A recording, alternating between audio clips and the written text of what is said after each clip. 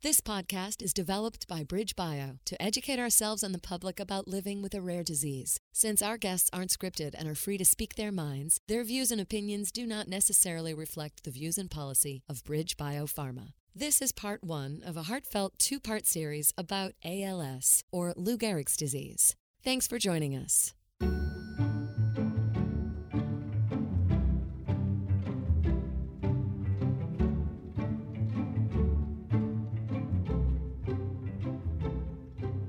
Welcome to On Rare, a rare disease podcast produced by BridgeBio, a biotech company that works on developing treatments for rare diseases. At On Rare, we explore what it's like to live with a rare disease. Not only do we get to learn a little bit about the science, but we also get to hear from people living with these challenging conditions. I'm your host, Mandy Rohrig, a member of the patient advocacy team at BridgeBio, and I'm joined by my friend and colleague, David Rintell, head of patient advocacy. This is the first part of a two-part series about ALS, also known as Lou Gehrig's disease. ALS is a fatal neurodegenerative disease that affects the nerves of the brain and the spinal cord. The cause is unknown, and there is no cure. We will talk with Beth and Holly, two women whose husbands have died of ALS. Before we visit with Beth and Holly, David will have a conversation with Dr. Rachel Groth to give us a little bit more information and some insight about what ALS is and how it impacts the body. Hi, David. Hi, Mandy. I'm very pleased to welcome Rachel Groth to the podcast. Rachel is a scientist and leads drug discovery at BridgeBio and affiliates. She's a wonderful, intelligent colleague, and I always learn from talking to her. Welcome, Rachel. Thanks for joining us on the podcast. Thanks, David. Great to be here. So ALS is an interesting rare disease, which is amyotrophic lateral sclerosis. It's become fairly well known through the Ice Bucket Challenge, but I think most people don't really understand what ALS is. If you could just walk us through the basics, we would really appreciate it. So what is ALS? Yeah, so ALS, also referred to as Lou Gehrig's disease or motor neuron disease, is a devastating, fatal neurodegenerative disease. It's characterized by the selective and progressive loss of motor neurons, which are cells in your brain and spinal cord that control your muscle movement. The average age at the time of diagnosis is 55 years old. There are about 15,000 people living with ALS in the US, and it's estimated that, by the time they start to experience the signs and symptoms of the disease, 50 to 70% of their motor neurons are already non-functional. And as the disease progresses, it results in paralysis of nearly all skeletal muscles, really robbing people of their independence. And death typically results within 3 to 5 years after onset, most often from respiratory failure.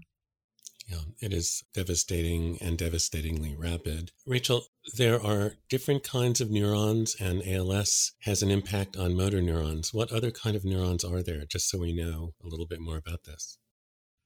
Yeah, that's a great question. So neurons are cells in your brain and spinal cord that control everything that you do, think, feel, etc. And so the motor neurons, as I mentioned, are those neurons that specifically control movement, but there are the neurons that you use that sense pain and touch and feeling, all of the neurons involved in memory, thinking, cognition, vision, etc. So basically there are specialized neurons throughout your nervous system that play a role in basically everything you think, feel, do. Would it be the case that people living with ALS lose their ability to control their muscles, but their other functions are still operational, for example, memory and cognition? That's correct. And this is one of the very interesting things about ALS is why it is selectively targeting these motor neurons. So there are upper motor neurons, those are the neurons in your brain, and then the lower motor neurons, those in your spinal cord, and together forming those pathways that, when you decide to move, are helping you move. So both voluntary movement, but also involuntary movement. What usually results in death is respiratory failure. So, the muscles that are allowing you to breathe are affected. Mm-hmm. How does ALS stop the motor neurons from working correctly? What happens? Yeah, there are many different theories. In general, we know that the motor neurons are selectively dying. We don't know exactly the cause of why they are dying, and neurons don't regenerate. And so once they're lost, they're lost. And without those cells to control your muscle movement, you're no longer able to move. What do we know about why some people get ALS and others don't? What are the causes or the possible causes of ALS? We don't know for sure. There are some hints based on the biology of a protein called TDP43, which we know accumulates in the cell body of motor neurons, and that might cause some detrimental effects. But that's just one of the features, and we don't know the driving force. In nearly all cases of ALS, the disease seems to occur at random with no clearly associated risk factors, no family history of the disease. There are a small percentage, about 5 to 10% of all ALS cases, that are familial, which means that an individual inherits the disease from a parent. But again, this is a very small percentage. It's my understanding that ALS is a very challenging condition to treat. Is that because we don't really understand the disease very well, or are there known factors that make it so difficult to develop treatments for ALS? I think it's challenging for a number of reasons. As I mentioned, by the time you're diagnosed, 50 to 70% of your motor neurons, as we've estimated, are already gone. And so once they're gone, getting those back becomes impossible. So it's really about preserving the remaining neurons that are there.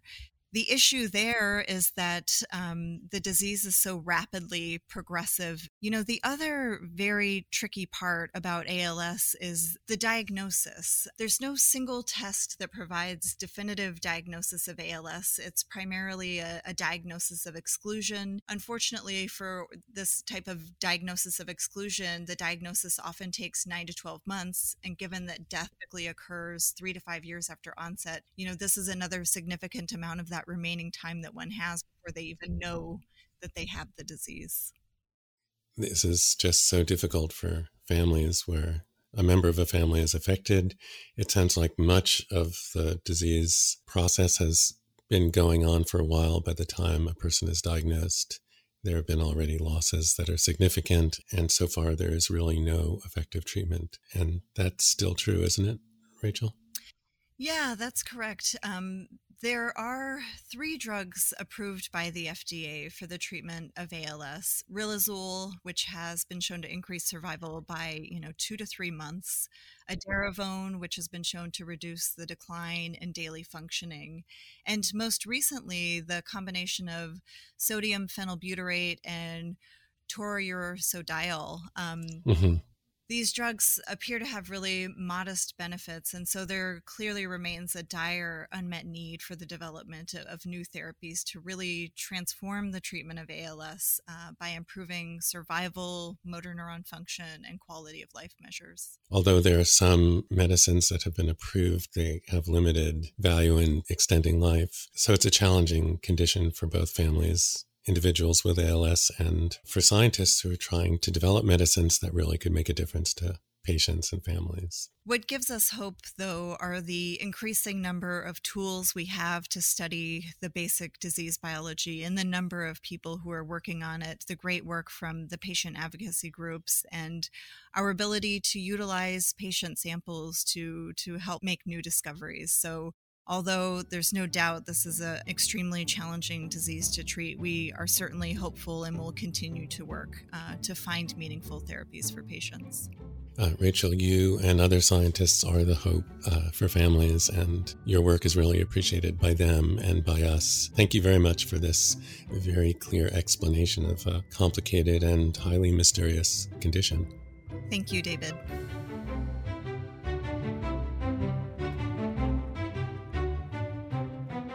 I am very pleased to welcome Holly and Beth to our podcast. Before you hear from them, I should say that I've had the opportunity to have a number of conversations with them in the past. Every single one has been fascinating, emotional, and I'm really just so pleased to share their stories. Holly and Beth became known to me because they both lost their husbands to ALS. So I think we should start at the beginning And the beginning would be, what was the first thing that you or your husband's noticed? Okay, so for Carl and I, we were diving in Indonesia, and he's a big diver and I'm not. I was there sitting on the beach, and he commented that he was having trouble zipping up his zipper on his wetsuit, and he is an engineer and very aware of all this kind of stuff, and he never did acknowledge that also on that trip he had trouble sealing his underwater camera and thrashed his underwater camera and ruined it, which he never actually acknowledged. But in hindsight, again, that would be hand movements that were changing for him in his right hand. And he didn't think anything of it, really. He just commented that it was weird, that his zipper was troublesome. So that was spring. So then in the middle of summer, he went to the doctor for some other reason, and he happened to mention to her that there were some changes going on in his right hand, and he does a lot of computer work, and he said, I think I must have carpal tunnel. My right hand things are changing. And the doctor asked him, what's your pain level? And he said 0. And she said, that's not carpal tunnel. And asked him a few more questions, and then sent him off to see a neurologist because it was not carpal tunnel. Holly, I'm sorry to interrupt. How old was Carl at this point? Carl was 54 and in super good health. And I mean, never needed to go to the doctor and had never had any health problems at all. It sent him down a pathway of seeing a variety of different neurologists. And in fall, he had a blood test, which took some time to get the blood test results back. And then it turned out that they had gotten some results back, and the head neurologist had decided not to share them with Carl until his doctor could come back and talk to him about it. And so in early December, he went up to San Francisco. He said, I'm seeing another neurologist. And I happened to be home that day when he came home, and he walked in the door and he said to me, I have just found out that I have ALS. And he burst into tears. And I didn't know what ALS even was. Had never heard of it. I mean, I knew what Lou Gehrig's disease was, but he said he had ALS, and I had no idea. And I burst into tears because he was crying, and it was this complete and utter shock and sadness. And so I'm looking it up, and we're both just sitting there thinking, what are we going to do now? What do we do with this information? That was our first experience with ALS. I didn't know anyone who had ALS. It was right before the Christmas holiday. We called our daughters and he shared with them that he had ALS. Then we flew to Kentucky, where he's from, for Christmas to share with his family, his siblings and his mom, that he had ALS. And it was excruciating because what we had learned by then was that there was nothing really you could do. And they didn't know how long, what was going to happen, what his trajectory would be.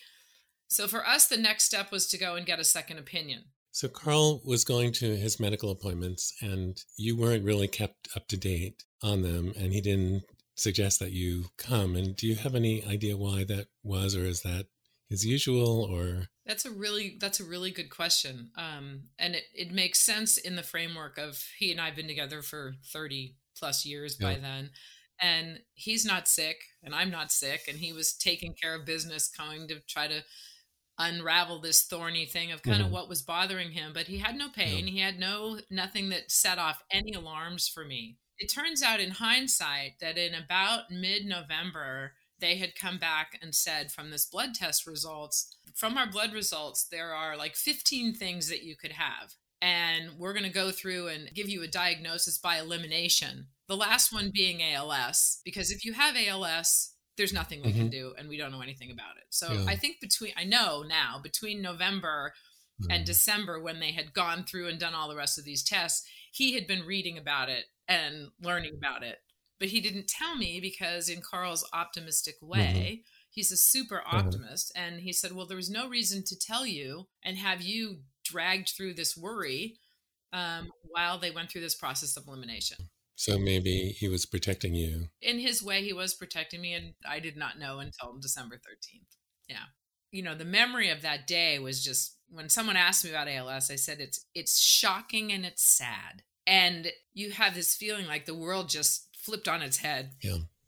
You're blindsided by it, and I guess that is almost always the case one way or another, even if you, like Carl, had some expectation that that was a possibility. I'm curious to know either what Carl shared with you or what you later learned, but it seemed clear that the person giving the diagnosis said, well, there's no treatment, but did they say anything more about what you and Carl should expect to happen at that point? What he told me on that same day was that we needed to choose a comprehensive care clinic. So you would go to one place to see all the different support people that you would need for this disease, although they don't really have anything for it. And they suggested that we get a family therapist,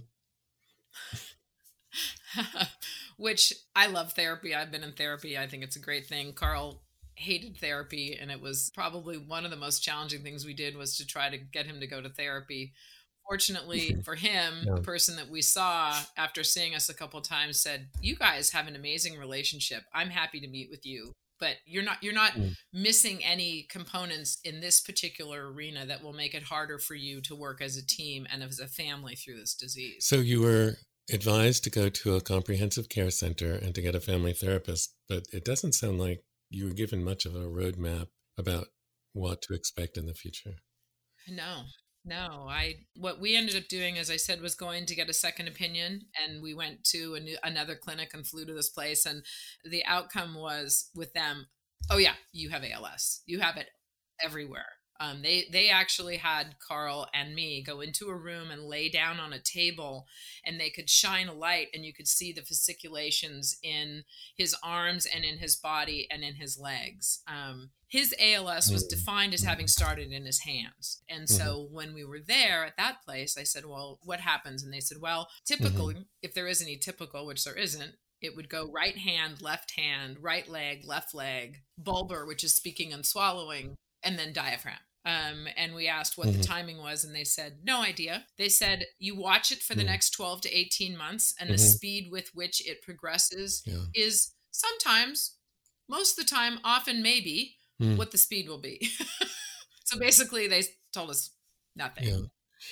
And just to make sure that I and others understand, vesiculation, what does that refer to? Vesiculations are they feel like little butterflies under your skin. And they look like little wiggles. Yeah. And some kind of like you would imagine an eye twitch. Yes. But it's throughout the whole body. It's your whole body. And some people have them and see them and feel them, and some people don't. But they were super visual to us, which Carl's diagnosis, by elimination, but what they were able to see was he had some nerve degeneration in his neck and in his arms and in his legs. So they could see it in those three places from the beginning. Yeah. But it was a very slow process.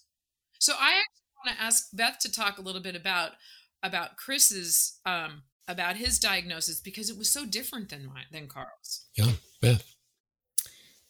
So our story, background to our story is that Chris was an executive administrator for a major medical center. So we were right in the thick of the medical community. He had a disc problem probably 20 years prior with some residual foot drop. Fast forward to mid-2015-ish, his foot drop suddenly got bad. So the first thing they did was thinking it's some stenosis in the spine. They did a little surgery. Then he was having a little shoulder problem. So there were these kind of red herrings.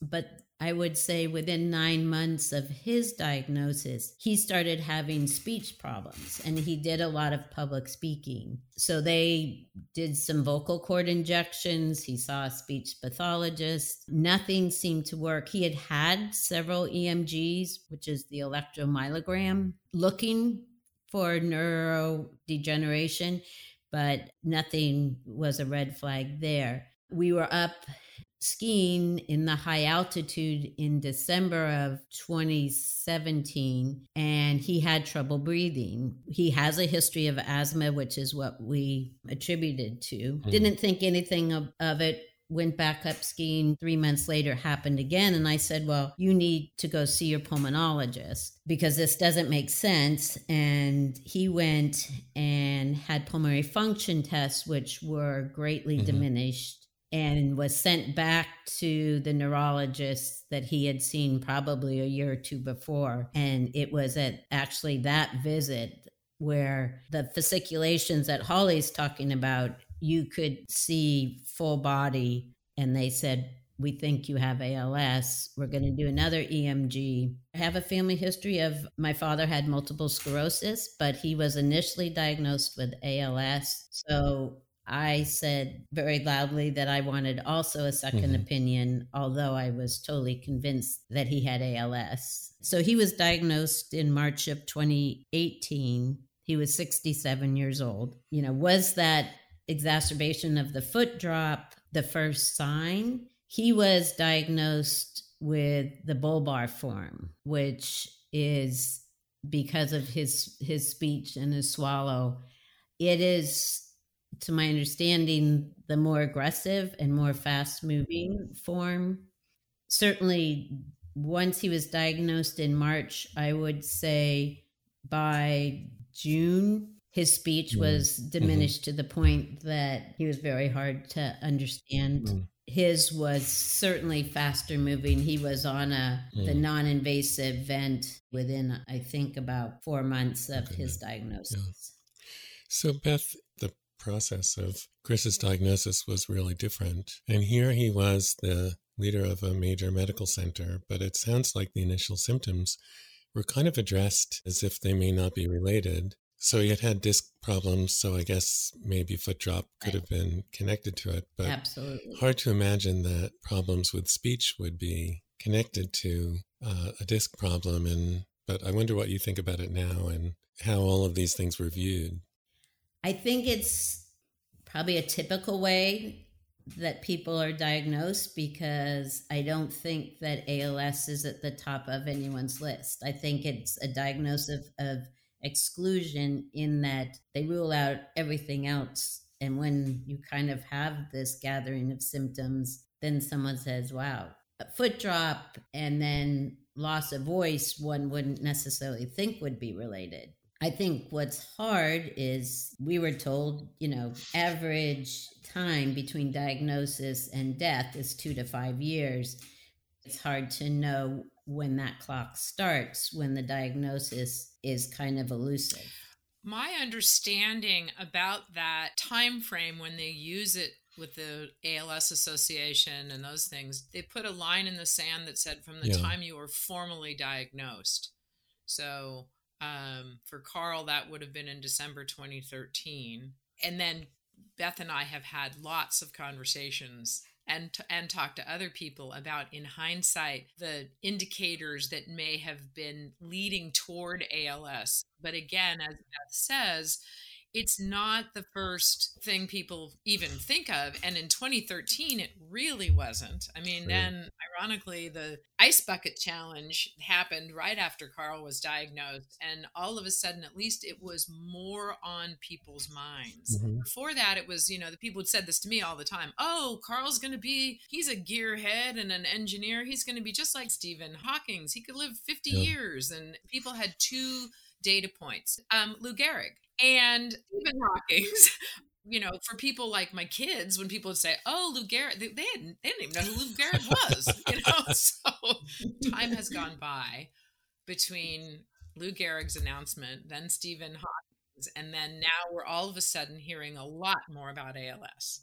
No results, nothing to be helpful, unfortunately, yet, but at least people are a little bit more aware of it. So Chris had a very different diagnostic journey that took much more time, with the kind of these symptoms that seemed like they may not have been related to each other. It makes one wonder if, because he was the head of a medical center, people were cautious about giving this kind of diagnosis also. I don't know.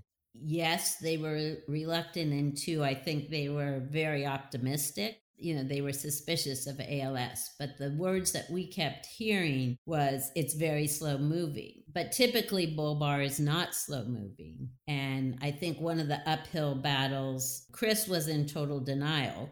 he might have it, but it wasn't going to get him. And I think that the balance between the doctors being very optimistic and Chris wanting the whole thing to go away made it difficult to move forward in the interventions that we needed to put into place. And I felt like we were always behind the 8 ball in terms of being prepared for the next loss of function. Yeah, I would like to get back to that because I think that's really important, Beth. But what I don't want to miss is what it was like for you and Chris when you did get the diagnosis. We got the diagnosis together. I was actually working at the hospital that day as well, and he didn't even want me to come home with him. He said, "You go back to work and we'll talk about it tonight." He had unfortunately been planning to announce his retirement at the end of the week that he was diagnosed. At that point, I think he went home and really kind of into his shell and didn't interact at the hospital or really at home much going forward. I think I'm a nurse. I understood ALS. I understood more things about it than I wanted to. But my way of coping was to learn as much as I could about all that was available. And he really didn't want to know any of that. So I would say, we were supportive of each other, but dealt with it in very parallel universes. So when you say that Chris went into a shell, what does that mean? We have a chair in our bedroom, and he kind of settled into the chair in the bedroom with his iPad, and that's where he stayed for the next year and 3 months, basically. And didn't talk about what was happening very much with you. I would say discussed it on a limited basis because I think discussing it made him acknowledge that it was true. He was much more, we're going to get through this. And I think one of the things Holly and I experienced with both of our husbands is, when they would go to the doctor's appointments, they would basically tell the doctors everything was fine. And I'm sorry. Certainly everything was not fine. Yeah. And as I think as we explore kind of the interventions, one of the hard things is just staying ahead. Yeah. And as the man in this conversation, I have to acknowledge that many of us want things to be fine. We don't want to share our pain. We think it's our responsibility to protect even our loved ones from our pain. And also we're no better at looking death in the face than anyone else, where it's frightening for everybody. So, Carl's perspective was interesting. And again, Beth and I have talked a lot about this. He lived 5 years beyond his diagnosis, and it started in his right hand, and it was very, very slow moving. So people would say to us, "Aren't you going to quit your job and go do all the things you want to do?" And Carl wanted to teach. He was teaching courses about alternative energy and energy for undergraduate and graduate students at university, and he wanted to teach. That was his choice. And my perspective on it was he gets to do whatever he wants to do. And my job is, and our, as a family, our job is to support whatever it is that he would like to do. And he was tired and he would, you could help Carl if you didn't come at him straight on and try to help him. He had some teaching assistants who started carrying he had always had props for all the courses that he taught. They would take the things to class for him so that he didn't have to drag that stuff to class for him. But so his way of dealing with it was he taught for 2 years. We traveled a lot. We had already traveled as a family, but I asked him where I wanted to go. So we did a couple more dive trips. There was one dive trip that he said, "I'm not going to go. It's a 10-day full-on dive trip." I didn't go on this one. It was a boat trip where you do somewhere between 30 and 40 dives a day. He loved diving. So I said, just go. And if you do 1 dive a day, so what? You love the experience. And so in the end, I had to convince him to do that. We did a few more trips as a family out of the country. And then we ended up doing a lot of in-country things. He hadn't seen a lot of the national parks than I had. So we did national park trips. He stayed active until June of 2016. And at which point he came home one day and sat down in a chair and then finally acknowledged, well, he didn't really acknowledge, but his body made him acknowledge that he was really out of breath and tired. And that's when he started actually using the non-invasive ventilator that they had given him way earlier, that he would have me cover up with a towel. I'm not going to see it. Yeah. You can be in the house because you're going to make it be in the house, Holly, but I'm not going to deal with it, and we're going to cover it up with a towel. And that happened over and over again in our experience in terms of, so that's where Chris and Carl were very similar. Beth and I talked a lot about in our role, we wanted to stay ahead of the game because we knew we didn't know. What we knew was that we didn't know when it was going to change. But when something changed, we felt like we needed to be as prepared as we could to be supportive of our spouses or our partners. Right. So in their own way, both men wanted to continue living their lives and not look at this in the face, so to speak. And in your own way, the two of you were trying to learn your way, not to get ahead, but to keep up with what ALS was going to throw to you.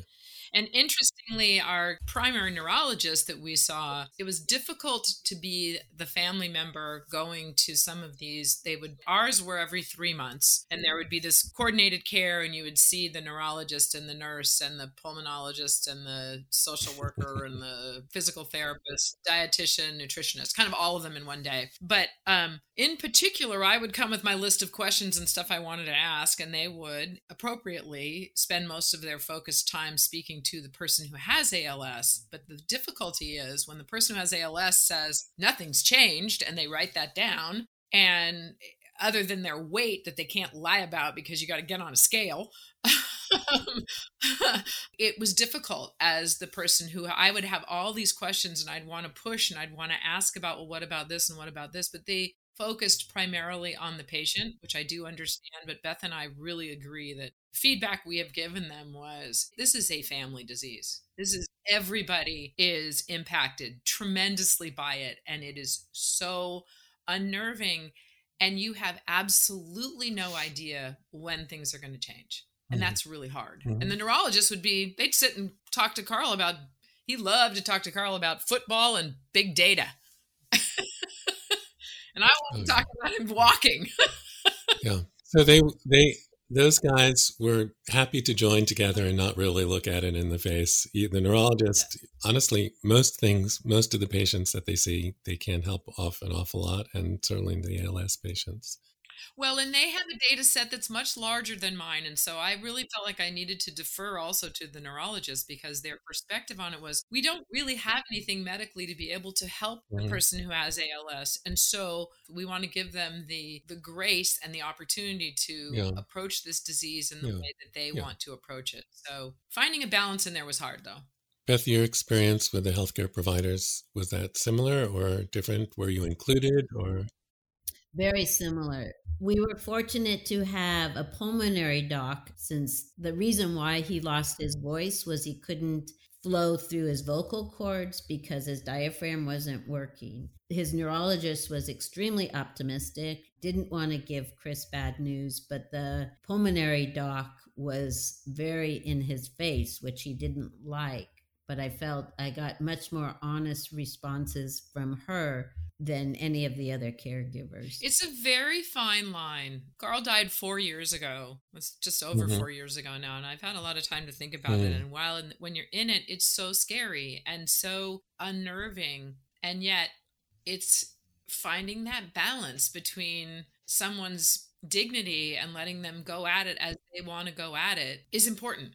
It's really important. And the further I get away from it, the more I understand it. I think Beth and I have talked. I think the person for me across the board in the 5 years that was the most helpful was a social worker that we met only when Carl was really in advanced stages. He didn't like her either. He didn't want to talk to her at all. But she was so helpful to me and to my family. And I think that, if I could wave a magic wand, I would suggest that every coordinated care get a super, super seasoned social worker who works with people who are at end stage of life and who understands ALS. That's what I would do. Yeah.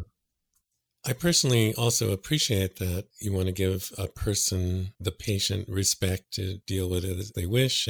But the patient is not the only person living with the consequences of ALS. You would hope that one day we will get to the point where healthcare providers, physicians view the unit of treatment as the family, but also respect the patient. And Holly, you've brought up the family a couple of times and communicating the diagnosis to the extended family, but I wonder if each of you could talk about how members of your family reacted to the diagnosis. Beth? Well, I think across the board, the children were devastated. At the time, I had 3 who were college age or above, and then we have 2 younger children for whom we are guardians who were late elementary, early high school, I think. I think part of the problem was I had one on deployment in Japan in the reserves. I had another daughter in the Pacific Northwest. We had one son locally, and of course, the 2 younger boys. So we went to each child. Chris was not able to be involved in the conversation. So I had a conversation with each of the kids on my own. He, I think the greatest loss for him was knowing he was really enjoying our adult children. And I think the concept that he would not be around to promote that relationship was absolutely, he stopped him in his steps. And the kids who were out of town, that's got to have been hard for them. I think it was his sadness. Yeah. I could only imagine what it was like to be, I'm sure, pulled, wanting to be home, but also having responsibilities in a life elsewhere. Holly, what about your family?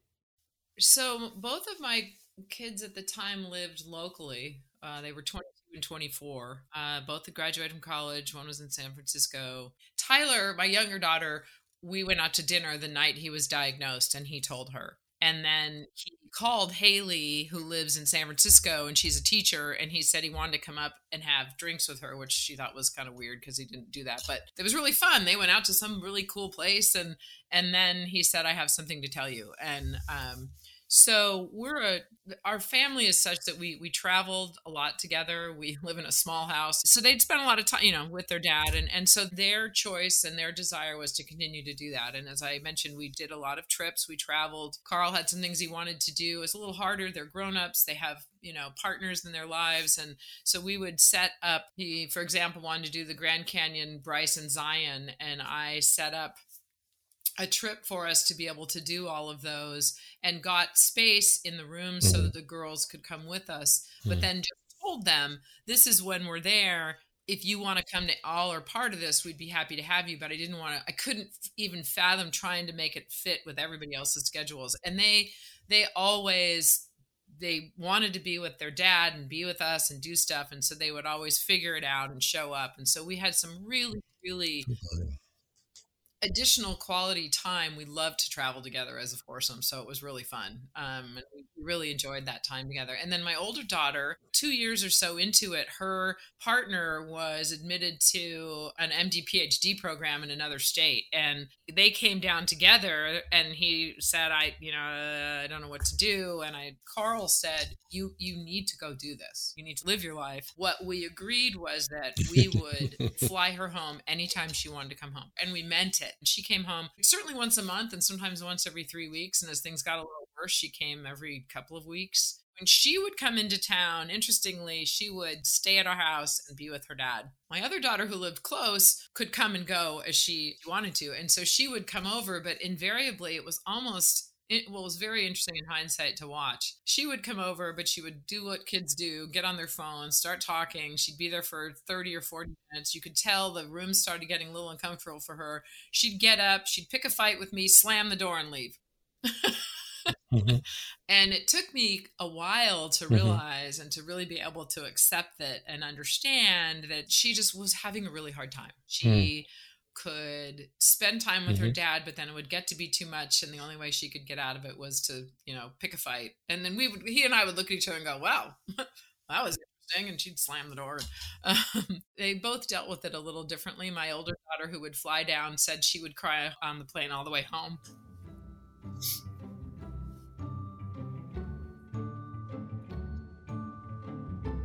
Doesn't that show?